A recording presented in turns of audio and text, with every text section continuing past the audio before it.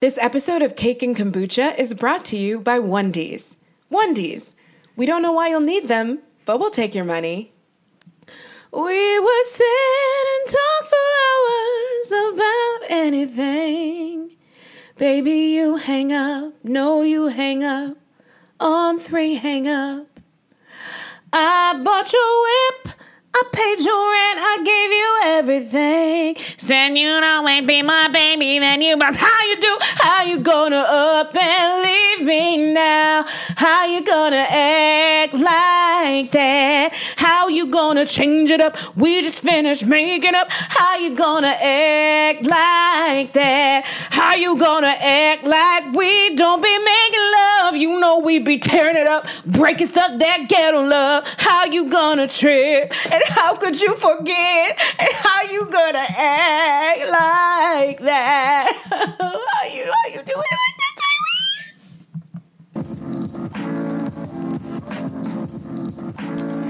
Tyrese? How you gonna act like that? That's a word. Isn't it a word on this beautiful Thursday morning? It's a sermon. It's a question that I have for a lot of you. Hopefully, probably not a lot of the people that will be listening to this show. But hey, maybe you need to show it to your ancient cousin and ask him, how you going to act like that? But we'll get into that. Before we just start reading bitches, that's kind of an aggressive way to start. Let me say welcome. Welcome to Cake and Kombucha, episode 8. I am your host, Kelechi Azie. Cake and Kombucha is a place where we talk about current events, news, politics, reality TV, social media, utter nonsense, all through the eyes of your host, a wacky Nigerian-American actress in New York. We here at Cake and Kombucha, and by we I mean the collective we, because it is a solo podcast where I sometimes have guests. We are intellectuals who like a mess. We, nothing here is false, but she knows how to research, first of all. Don't get that twisted. But, it's heavily dosed with my musings. Yes, I did switch from we to she, and I was talking about me. And it's fine, because I can do that. No one else is here. I'm here in my apartment. It's fine. So, this week is going to be a little heavy because the news has been heavy. But I'm hoping it's also interesting, and I've tried to find a few spots to add levity where I can. And to do so, we're just going to launch into a story about divorce. The things I find funny maybe aren't so funny. But this is a pop culture story found on TMZ. So Tyrese, who, how you gonna act like that is a Tyrese song. Come on, guys. That was the intro. You see how it's tied in. You see how I did that. So Tyrese and his wife, his ex-wife, are fighting about their daughter. They are battling about whether she can go to soccer practice. According to TMZ.com, Tyrese had refused, saying her grades weren't up to snuff and she should focus on academics. Sounds kind of solid for someone who has a Benihana in his backyard named like Tyrese Hana. I kid you not. You can look it up. But Norma, his ex-wife, countered, saying Shayla is emotionally devastated she's not allowed to play. Shayla's 11. Adding that her grades are good enough. Norma says, and this is in quotes, it got to the point where Shayla cries, feels humiliated, and does not want to go to school. Okay, so I think that's ridiculous. I'm sorry, it made me laugh. I don't like to think of kids crying. I'm not a mean person. But what do you mean she's devastated and embarrassed that she can't do an extracurricular activity that's totally voluntary? This is just doing too much. Like, they're doing too much. Then it continued to say, this argument isn't the first of its kind. Back in October, Norma wanted Shayla to play basketball, but Tyrese refused. He eventually relented. Norma claims Tyrese also refused to let Shayla participate in a school play, saying it cost too much money. He agreed to let her do it when Norma agreed to pay half. Tyrese says he never objected to Shayla participating in the school play, especially because it was within school hours. The sports programs, however, are after school, and he wanted Shayla to spend that time with tutors. Okay, I have to say, Tyrese is winning if any of this is actually true with his focus on the academia and getting her grades up there. And I say that even as someone that went into the performing arts. But can I say, what kind of school does she go to? That's so cool that if the play is during school hours, like, that's really awesome. I don't have anything to say about the fact that he said the school play was too expensive and that his ex-wife had to pay half because, again, you have a Benihana in your backyard. So maybe some of the proceeds to from the smoking onion rings could go towards her costume. I don't know. I also was just like, what kind of class is it? It's like the school plays during the day, but you have to pay for it, so it's like not funded by the school. That's really weird. You see the kind of tangents we get on if you're a new listener, so I'm just going to wrap that story up here. I found it lighthearted compared to everything else we're going to get into. Okay, next, someone who really tried it. A French author Yann Moi, says women over 50 are too old to fall in love with. So he's 50. I mean, obviously, I don't know. When I started, the first thing you should have thought when I said that was that he's 50 and unattractive, and you'd be right. He said he'd rather date women at least 10 years younger than him, and only those who are Asian, particularly those who are Korean, Chinese, or Japanese. That was hard to say in a French accent. Yes, so he'd rather date women, nothing super specific, guys, just only 3 countries, only 3 Asian countries, and 10 years younger than him at least. He said, I prefer younger women's bodies, that's all. Jan told Marie Claire's French edition.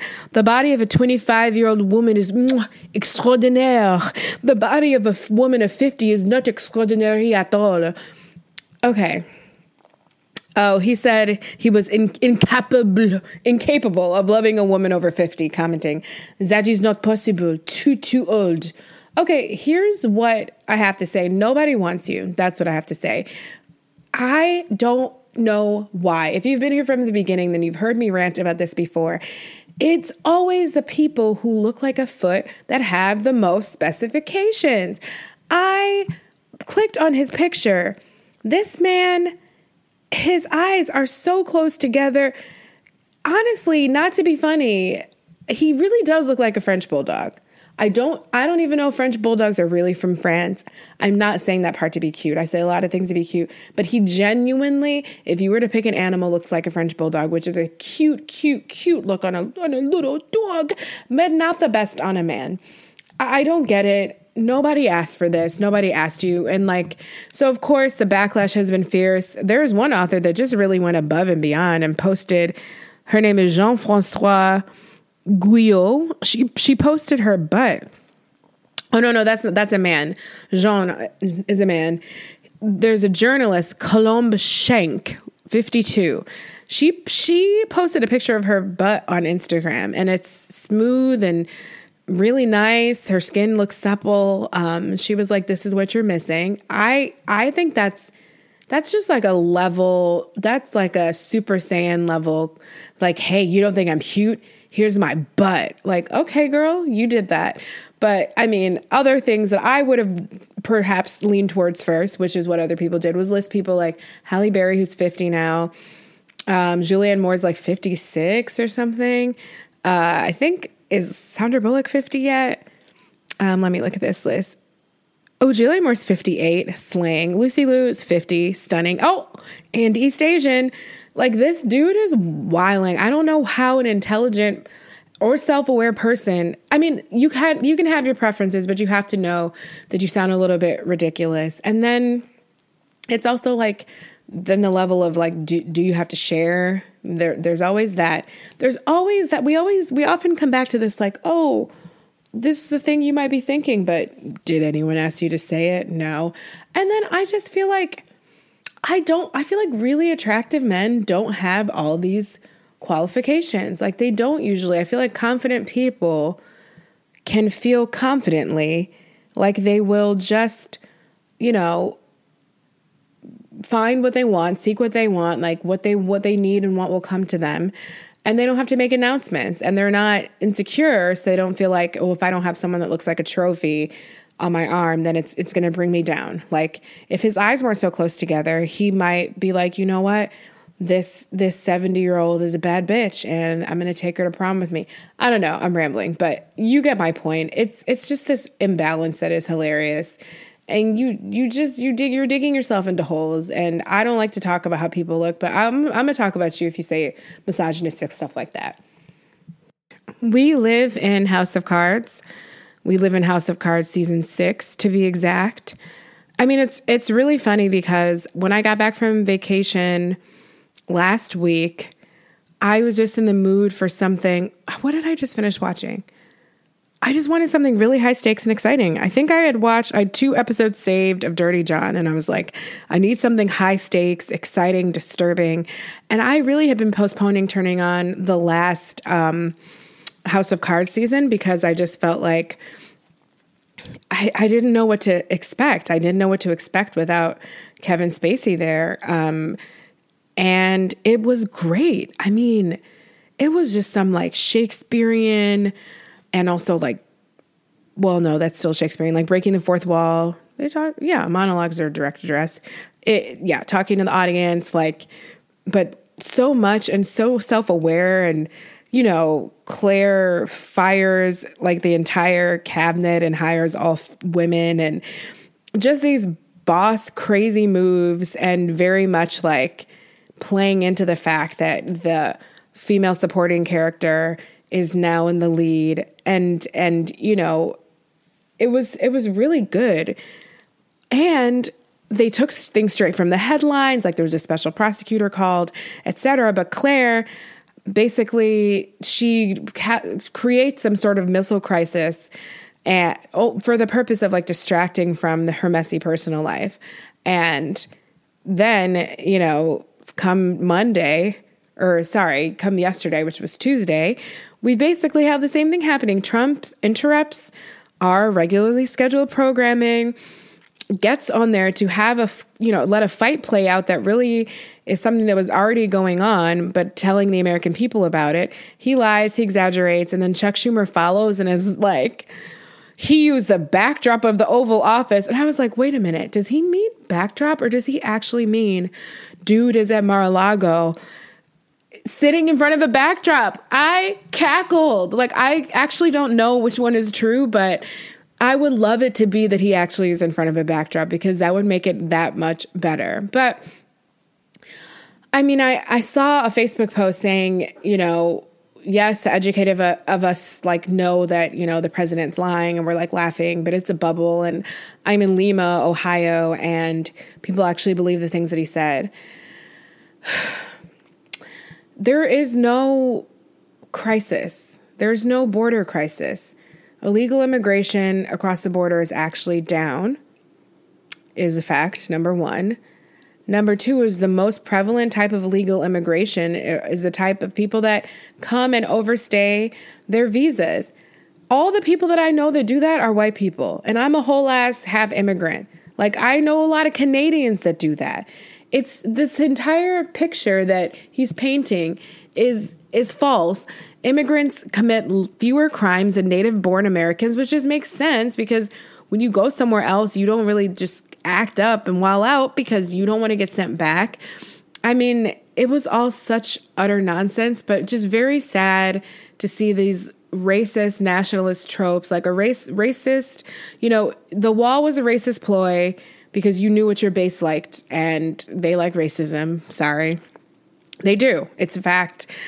I don't have anything to say about your grandpa, your grandma, and their reasons, whatever. But if you're not bothered by racism, if you voted for him. So he made up this lie, it garnered some more popularity. And now we have a government shutdown because you need to double down on this lie because you need to deliver on a campaign promise that was actually based on bullshit anyway. Like, it's so even down, not to get very, very like super, you know, radical, but even like hearing him talking about drugs, proliferating across the border. And like, that's because of the war on drugs that we have in the United States, and our drug laws is what's making Mexico such an unsafe place to be anyway. Because if we didn't have, if drugs were legal, then people wouldn't be chopping each other's heads off over that. I'm just saying.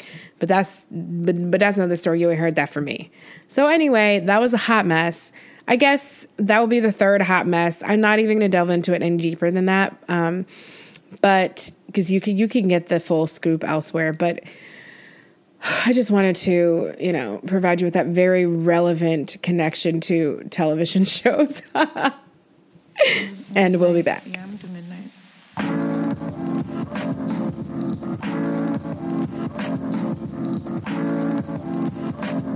So the story that we're going to spend the majority of the podcast on is something that has taken, it's destroying friendships and Facebook timelines. There is a documentary called Surviving R. Kelly out on Lifetime right now. Actually, in an interesting kind of snapshot of society.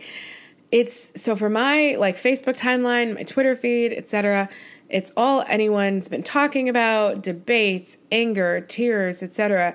And so people are posting things like, if you support R. Kelly, don't talk to me, just delete me, blah, blah, blah. And then I saw a white friend right underneath that, what happened? Has R. Kelly done something? So they weren't aware of the documentary. But yeah, it's just this is either the only thing you've been talking about or you're completely unaware of its existence, depending on your demographic. But it is what we're going to be talking about today. So I actually do have an R. Kelly anecdote. This bitch has an anecdote for everything. Yes, we do. I like to keep the podcast a little personal. But so I was in LA at the W Hotel on Industry Night, which is Sundays when a lot of actors, performers, people come out and there's an open mic night. And so R. Kelly was just there. Everyone's like, R. Kelly's here, R. Kelly's here. He was in the corner and he jumped on stage and started singing. And it was just one of those annoying moments where you're like, why does this person who's evil personified have to have great music? And so I'm just giving him a side eye, but he's a great performer, and that is, as we'll get into, how he has gotten by for so long and been excused for his heinous crimes. So later, after it was over, way too early, because LA things close at 2 a.m. As a New Yorker, I don't get it. I'm like, where are we going next? What we getting into? But so we're outside, and my friends and I, my one girlfriend and I, were taking pictures of each other, being each other's hype women and paparazzi, trying to help each other out for the gram. And his security guards ran up to us and told us to move, and that we couldn't take pictures. And we were completely unaware he was still in the area. They ran into our picture to tell us we couldn't take pictures. And we were like, we're not trying to take pictures of him. Relax. But yeah, he didn't want our adult looking asses. He wasn't interested. We didn't get selected. This is gallows humor. I'm going to try to insert some levity into this because it's very dark. But I did see him ushering some women who did look like they were of age, into his giant bus that didn't even look fancy. It was just I was just all right. But at the time, even I didn't know the depth of the kind of things that were going on currently. So this documentary starts with his, childhood, actually, and alludes to some abuse in his past, some sexual abuse, the fact that he's illiterate. And I was happy it didn't dwell on those things for too long, because I don't like when documentaries about evil people are and then, the kids teased him at school, and so then he became a serial killer. Of course. I listened to a podcast that was kind of like that about some murder, and I actually had to turn it off because they were spending so much time analyzing his childhood, tribulations, which were kind of a 2 on the Richter scale. And I was like, okay, relax. You don't have to humanize everyone to this extent. He's human because he's a human, but the rest is ugh. So the documentary consists of a lot of interviews that paint a really clear narrative of the kind of sexual deviancy and crimes that R. Kelly has been up to. It includes interviews with his brother, one of whom is in prison but has blue contacts on, who at one point said that he didn't understand why the other brother didn't just take the $100,000 he was offered, $100,000 and like a development deal for a song in exchange for saying, like, discrediting one of the victims. And he said, to this day, I don't understand why he wouldn't take the $100,000. He'd be rich. At this point, I screamed at the television, that's why you're in jail. Like, legit. Like, I do talk back to the TV just like I talk at the movies. Okay. And I could not believe that. So basically just, we're not going to be talking about like the documentary as literally as the like information within it and kind of just what that means and how people have been absorbing it and what the response has been. But so to give everyone an overview of R. Kelly's crimes really briefly, it started when he was, very popular, successful recording artist. In the 90s, he took Aaliyah under his wing, and she was his protege. She was 12 when they started working together. And when she was 15 and he was 27, his assistant actually was the one who forged her papers so they could get married, and forged the paperwork into saying that she was 18. And that assistant, Demetrius, I don't remember his last name, is actually on the documentary, which is really interesting and another theme of just how many people had to be complicit in what was going on for R. Kelly to get away with so many things and to continue to get away with them.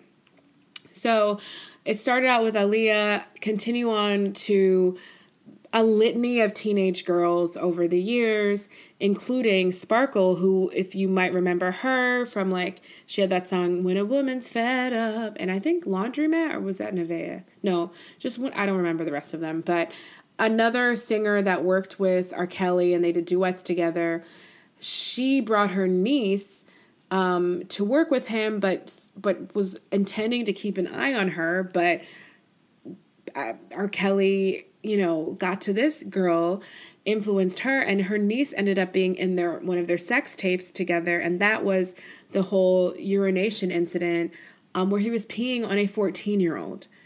And so he went to court for that in 2008, and those for child pornography charges, and that was his resurgence as this kind of figure who was known for the deviancy, but because he escaped being charged, he kind of started using this wacky sexuality and becoming more outrageous with it and kind of throwing it in our faces and just rode that wave. So he's someone who's had these allegations swirling about him for a long time, but has never had to face true retribution. Then you fast forward to today and the past 2 years, I believe, and basically it comes out that he has a house, a den, a sex dungeon ring of young ladies who allegedly are brainwashed. I think it was referred to as a cult in the media, but you had parents that were trying to sue him to get their kids back. And the problem was that these young women who are being kept by him are 17, so a lot of them were the age of consent, which is another important part of this conversation. So you had a lot of those victims were interviewed in the documentary, and so they could tell you firsthand what they went through by him, the extreme abuse, being forced to perform sex acts with other women on videotape with him, things they found degrading. He systematically broke them down mentally. First, he charmed them. Everyone said he was charming and charismatic.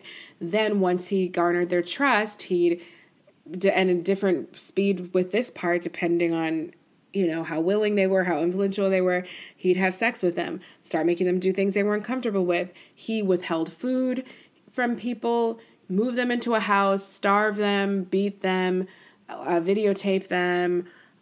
He would not let people, everyone across the board said that he doesn't allow the women to look people into the eye. They can't speak to anyone. They have to have their eyes down. He controlled every aspect of their lives. They had to ask him for permission to go to the bathroom. He took their phones, forbid them from talking to their family, etc., etc. So I think these are all not great things. You would think we would be able to agree that this is not good, whether a woman decided to date you or not. If you start beating her and starving her and locking her up, that's not so nice. But it seems like this is something that that's also like under contention too. And I'm really interested in how that part gets shoved under the rug of everything else. So we're going to break it down bit by bit.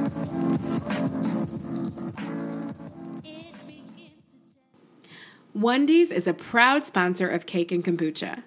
At Wendy's, we send you 5 new pairs of underwear each month under one simple subscription. We don't know why you need this much underwear or where you'll store it, but since you like to get things you don't need in the mail, we're here to help. Wendy's are underwear. You could buy your underwear at the mall or even 5 in a pack at CVS. That's really all. And then you put them on your butt. But Wendy's are sent directly from our sweatshops in Thailand to your home. Our customer satisfaction is unparalleled. Again, our underwear is regular underwear. You put it on your butt. It's not seamless, moisture wicking, and ladies, I'm pretty sure you'll have a pretty significant panty line. But if you like to go sledding down a dry hill with no pants and no sled, or wrestle on gravel, or perhaps you never learned how to wipe front to back and you drink lots of Metamucil, you're going to need those extra 5 pairs a month, and what better way than to get them delivered to your home? Go to Wendys.com and use exclusive discount Cake Booty to receive 2% off your first pair for $17.99 or 5% off the 5-pack for a total of $89.95.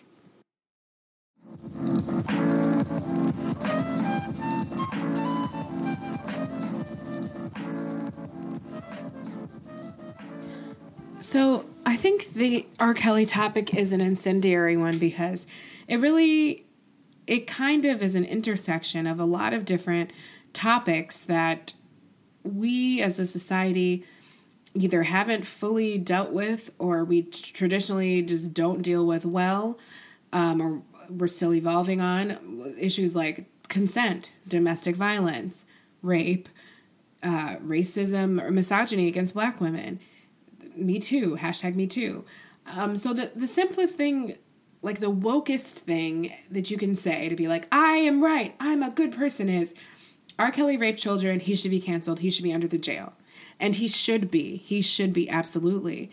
But I also I have been racking my brain to try to understand more why people have a hard time getting to this conclusion and being grossed out that he still has supporters and things like that. And I wanted to understand. And one of the things I realized making it more difficult for some people is that these girls were teenagers. So I do think if he had, child pornography of like 4-year-olds on his computer, there would be this clear line that people could draw. But it's interesting that he chose people who were 14 and then 15, 16, and recently he's always been doing 17. So right on the cusp of what is legal in a lot of states or is usually the age of consent.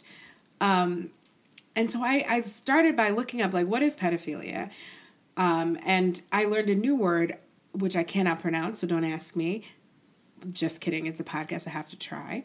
Ephebophilia. Ephebophilia, which means a sexual attraction to adolescents ranging from 15 to 19. This is from the Greek word ephebos, meaning one arrived at puberty.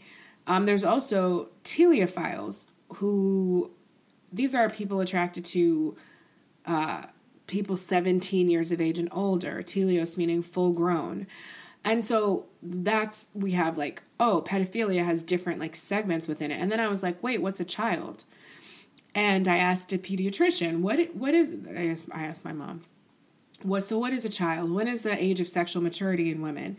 And she said that it's a range. And, there's no like one answer, but womanhood is not as kind of like I even thought. Like I thought it was this combination of like your age and your sexual maturity, but like womanhood is it's just a concept. Like in science, they use the Tanner scale, which is the scale for sexual development.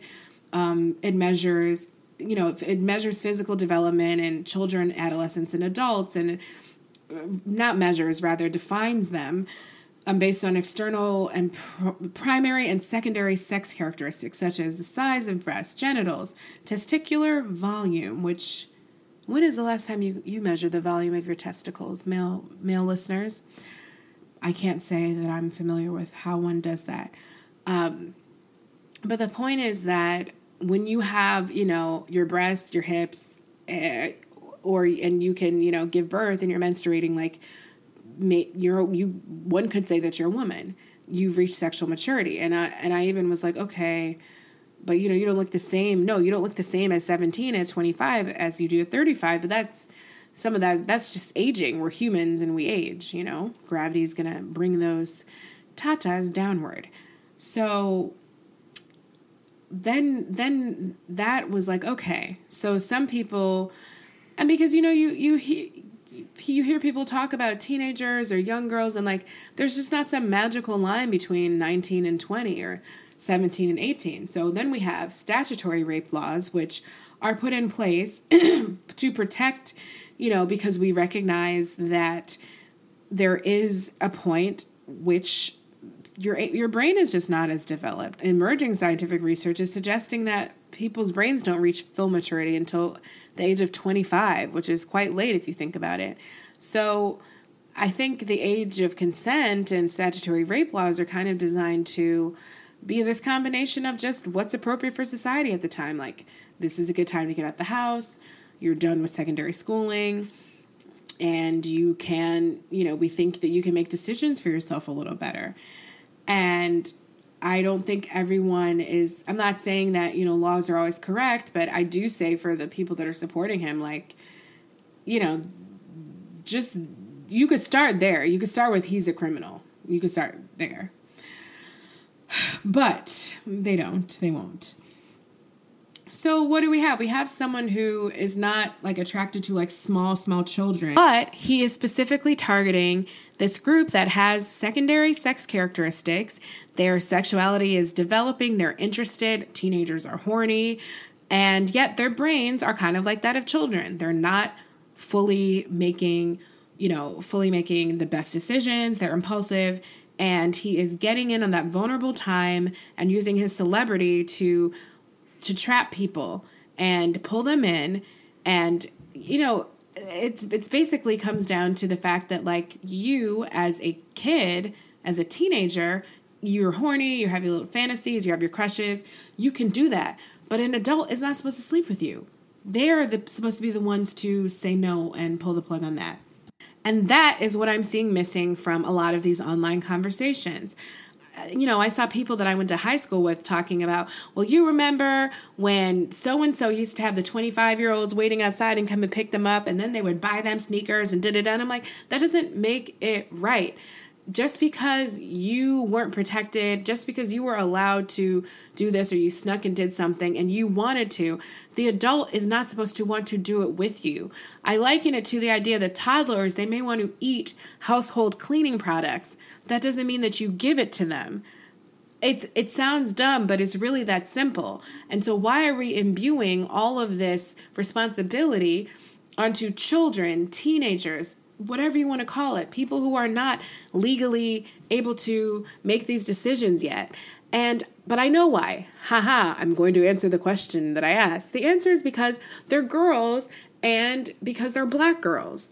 It's really sad, but we paint women as these Jezebel, Lilith, harlots, temptresses from the time that they're like, 2 years old. I'm being facetious, but everything that I do as a woman, that we do as a woman, is we're a temptation for men, right? We can't just live our lives and exist and explore our sexuality the way boys do.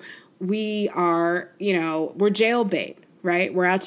We are a temptation to everyone, just walking around minding our business. And with Black girls, it's even worse. We've talked about on the show before, studies showing that police perceive black children to be older than they are. They can't discern a 14-year-old from like a 21-year-old. And we have the stereotype that, you know, black girls are just more womanly and worldly and able to, you know, withstand the slings and arrows of the world. I think I talked about this anecdote on, it might have been my first show where I was with coworkers, a bunch of actors in New York. We live in Harlem, a lot of us, because it's cheaper. Historically, we've moved here.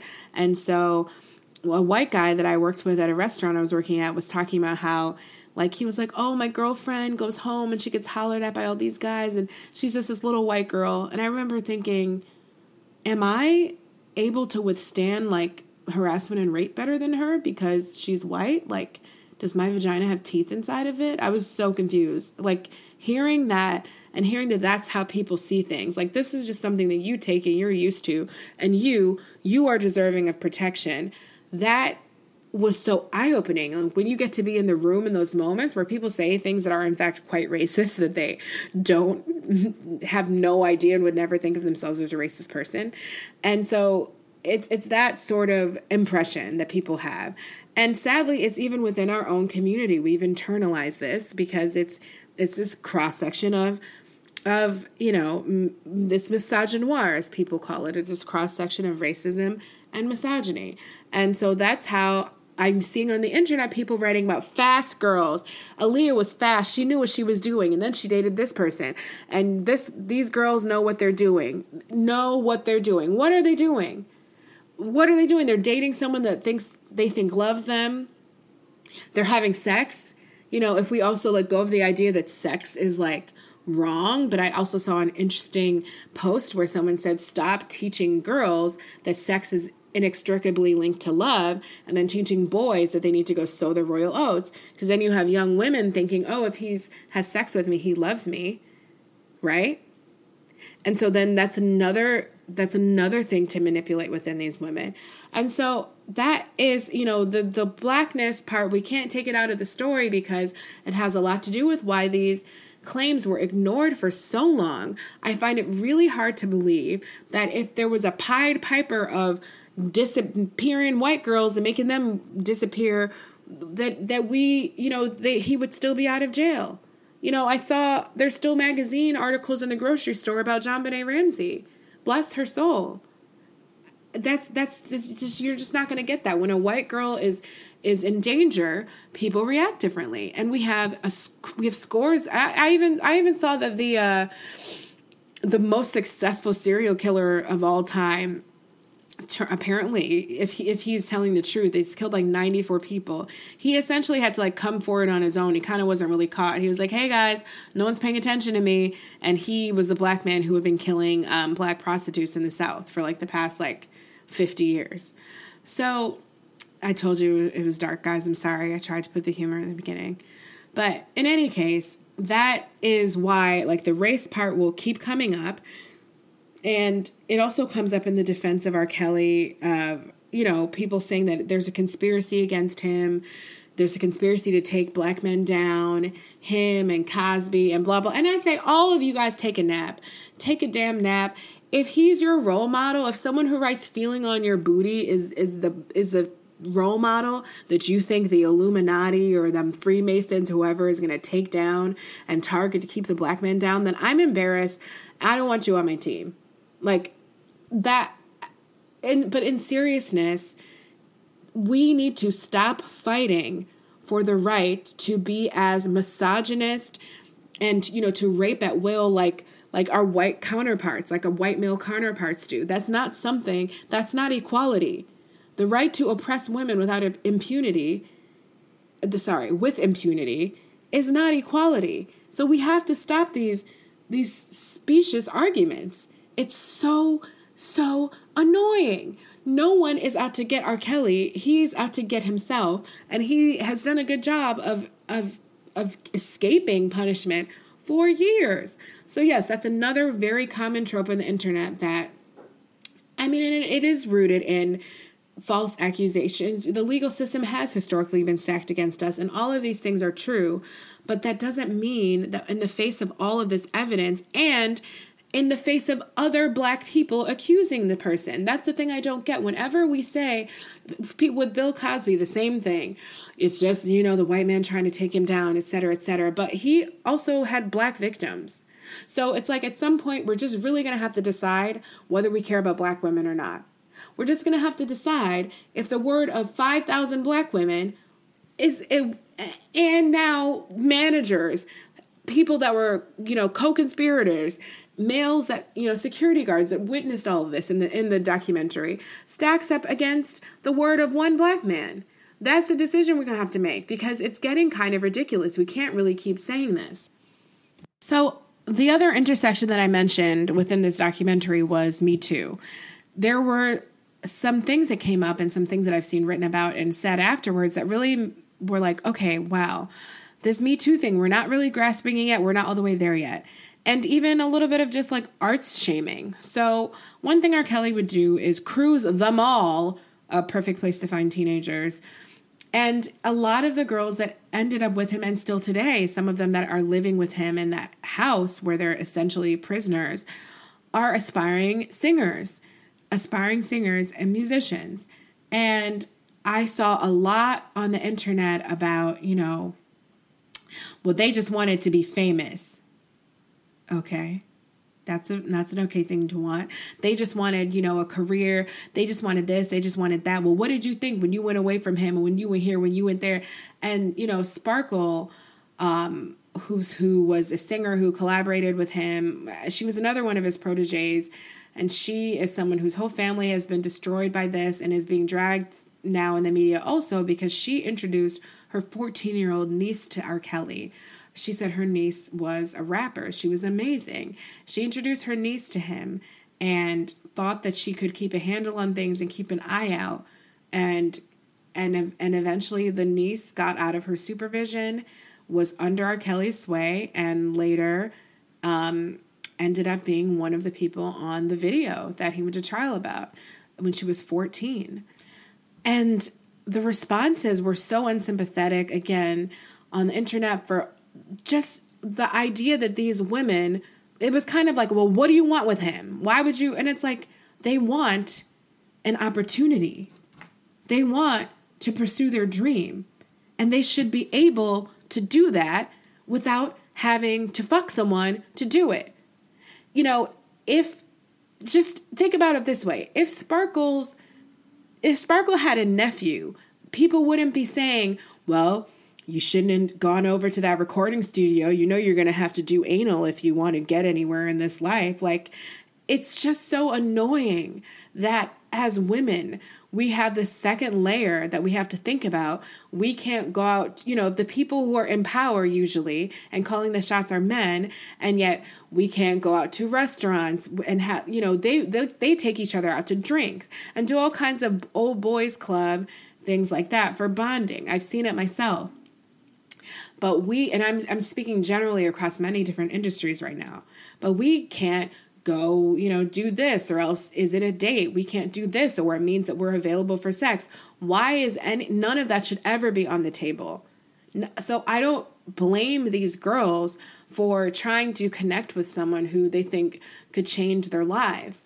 And I just think it's I don't also know if there's an extra layer of cynicism for people even wanting to pursue something artistic and be singers anyway, because so much, they just want to be famous. They just want this. They just want, you don't know if they're wanted to be on TMZ or in the tabloids, or if they genuinely wanted to sing and make music, which to me, is beautiful, the arts and music. But I just don't know if there's a respect for that I'm hearing.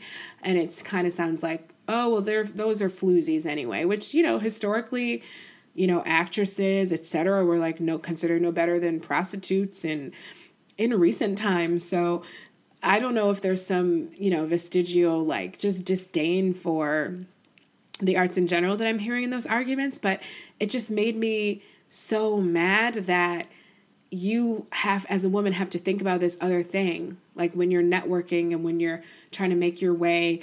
And I saw someone on one of my Facebook friends, an actress, right? We have to teach our young girls that, first of all, it's just it's just a sensitive time to watch that documentary in the right. We have to teach our young girls to, what if you just said something negative about him first? Just like, it's like a reverse compliment sandwich.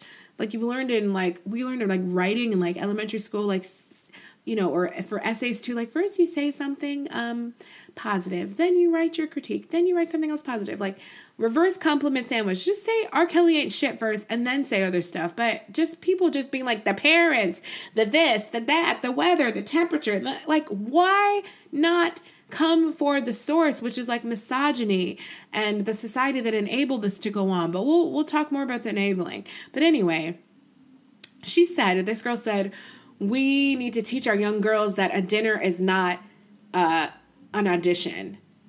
A dinner is not a business meeting. No, sis, sometimes it is.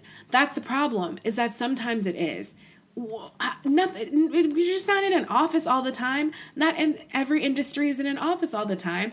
And it doesn't mean that you are supposed to have to give up sex. So as a performer, that was one thing that really like pulled to my heartstrings, but just that these girls are supposed to have to think about this secondary thing when they're seeking out mentorship and seeking out a big break. Because I have experienced, similarly, like I remember when my father died when I was 19 years old, and there was this switch that happened where like I had this amazing therapist that I wouldn't have graduated college from without him.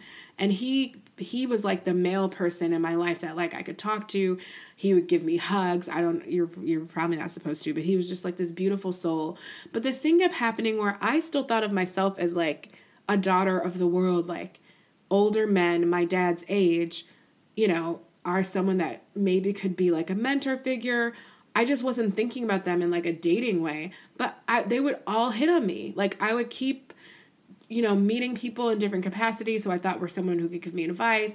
And the thing they wanted from me was sexual every single time. And it just became like rare, like or a boon if I could meet like an older man who didn't. And so that was just this moment where I'm like, oh, now I have to know that, I'm not like a kid. I'm not just like people don't just want my best interest and me thriving in the world. And I can't just, seek out these relationships and, like they teach us to do at school. I am someone who like sex is the thing that I have to offer people. That's what they want from me. It's a really awkward, strange lesson to learn. And you're blessed if you learn it in like kind of like a bubble like I did, and you don't have to actually have that taken from you and have someone come in and like blur that ground and then take it from you. But on the other hand, like I would have moved into Maxwell probably could have convinced me to move into a dungeon because teenagers have crushes. So any way you look at it, the older person is the one that's praying. And I don't know why people are having a hard time assigning that blame properly, other than to say that we imbue this kind of advanced sexuality and temptation thing and immorality and demon succubus dynamic onto young teenage girls, women, young women, Black women. Okay, we're going to take a quick break. Let's get some onesies in here.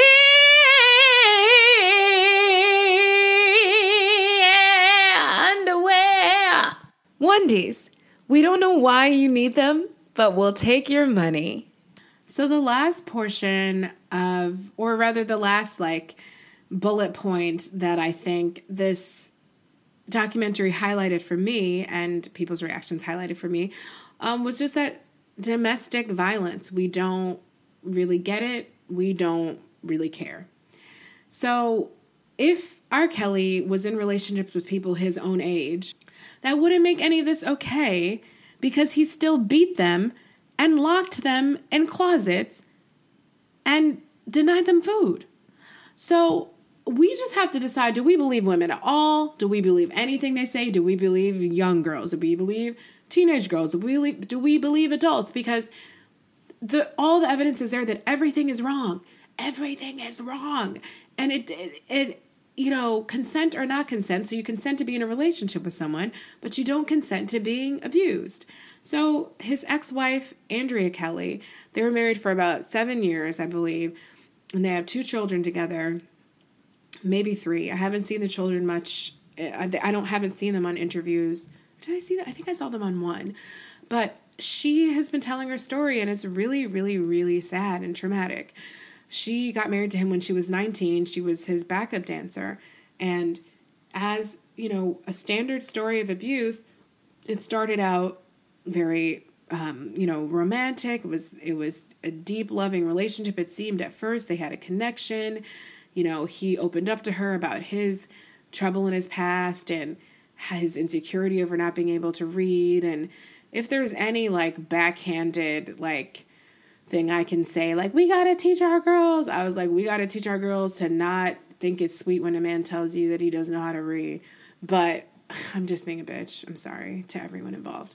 But, he opened up to her, and they had psychologists on the show, which was interesting, to break down, the steps of abuse, which is sharing a trauma creates a bond with someone. So, I give you a little bit of my trauma, then you feel like you're closer to me. You feel connected to me. You want to take care of me. And then I have a hook into you. So they said that was kind of most likely a tactic he was using. So they get married. And as soon as they get married, things start to change. He forbids her from speaking to other people. And, the abuse starts. You didn't make my pancakes right. The edges aren't crispy, so you're getting smacked in the face. Things like that. And so often we have, if you think about it, whose personal lives do we get to know about usually? Whose can we comment on as a group? It's celebrities, right? Celebrities are what? Famous, rich. So every time there's a woman that's being abused, we basically end up saying, oh, she's a gold digger. She's only with him for the money. She's doing this. She's doing that. So it's just we have all these stories in the NFL. I feel like every day a video of a woman getting pushed down the stairs or something comes out. And yet the backlash against her is always strong, equally strong, saying, well, why is she with him? Well, I would do this. I wouldn't stay in. I wouldn't go back, and I don't know why. But you don't have to not know why, because the information is out there. It's, once you love someone, it's very hard to get away. People try 7 times to get away from their abusers, and a lot of people who end up in these situations, you've been manipulated and you've been broken down so far, and you already loved the person first. That's the big thing. So it's not like they just start out in the beginning showing their ass like this. So I'm sure that my target audience is not people that don't understand how domestic violence works. But the thing that really bothers me with a lot of the things that I was reading from his supporters is just that there's so many things that you can, if you want to dispute everything else, if you want to say teenage girls are fast, if you want to say that so-and-so's a gold digger, whom do you deserves to be tied up as Andrea Kelly was, trussed up with her legs tied to her arms like a pig, she said, like an animal, and just left there for hours, and that she got out because he forgot about her. And she eventually is a flexible dancer and worked her way out of her rope. She almost committed, she attempted suicide, I think twice, but she almost jumped from a building when she found out about his child pornography allegations. And then the really interesting thing was, in a moment of shade that I appreciated, she said, so, she found out about all the other girls he was keeping around and everything else. And she was like, and flying here and flying there and flying on tour and staying in this hotel and different houses around the country. And she didn't know this was going on. And first of all, I get it, because she was probably you're literally keeping your head down, physically keeping your head down. You are being isolated from the outside world and controlled. So you're not seeing what's going on. Your time and emotions is really wrapped up in making sure that this person doesn't go off on you. That's what happens when you're walking on eggshells. But also she said, I wonder, R. Kelly, she said not to be funny, which you only say when you're about to be funny, but he can't read that well. So who was buying all these flights? And then I realized he had help. And that is the disgusting part. He had an army of help, and he still does to this day. He even has friends in the police department of Chicago. So this was in Atlanta, where his cult sex dungeon house is. So some of the parents who are very, very active in the media of trying to get their daughters who are living with him back right now and having trouble because they're 17 and they're basically the age of consent, they sent police to do wellness visits at the house, and the wellness visits came back okay, or everyone vacated the premises before the police came because R. Kelly has friends in the police department. So this goes deep as it usually does with rich, powerful men. But that was just the thing. My plaintive cry to people who are dismissing everything else. Like, at the end of the day, do you think that there's a line of abuse? Do you think women should be treated this way? If so, this is a bad dude. This is a bad person. Like, how many different ways can we find to excuse this? So before we wrap up, I'll just say, there is an interesting conversation to be had about separating the artist from the music. I personally, I think it's a deep conversation. I think it's one that will deprive us of so much art if we followed it out, because a lot of stories people are now bringing up about, a lot of influential men who've engaged in the same behavior. And what I will say is I haven't listened to his music in years. Him singing, I'm sure of some things that he's produced, have written, have slipped through the cracks. Fortunate by Maxwell was written by R. Kelly. And I've listened to that recently. I personally haven't turned his music on. I just stopped a long time ago, so it's just you just get in the habit of not doing it. I don't think that a lot of people are able to separate that. I think it's something we talk about, but I think that liking something that someone creates engenders goodwill towards them. And if it were that easy to separate, I don't think we'd be where we are right now. I'm not saying, everyone needs to, I hope everyone stops doing stuff that sends him money, stop streaming things. If you have a CD left, do that instead.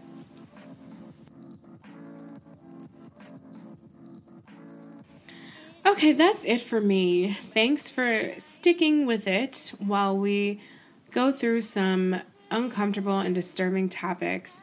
I'd love to hear your thoughts, your feedback, who you had to break up with or cancel because of this debate. And you can email me at cakeandkombucha@gmail.com. And I would love to start reading some comments, questions on the air. So please do that. And that's it. Have a great week, and I will talk to you soon. Cake and Kombucha is recorded on location in Harlem. It is produced by me, Kalechi Azie, and Jason Torres. It features music by Melanie J.B. Charles. If you'd like to hear more of her music, please check her out on Spotify or go to melaniejbcharles.com. Does it mean that our love is ending? Darling, I need you.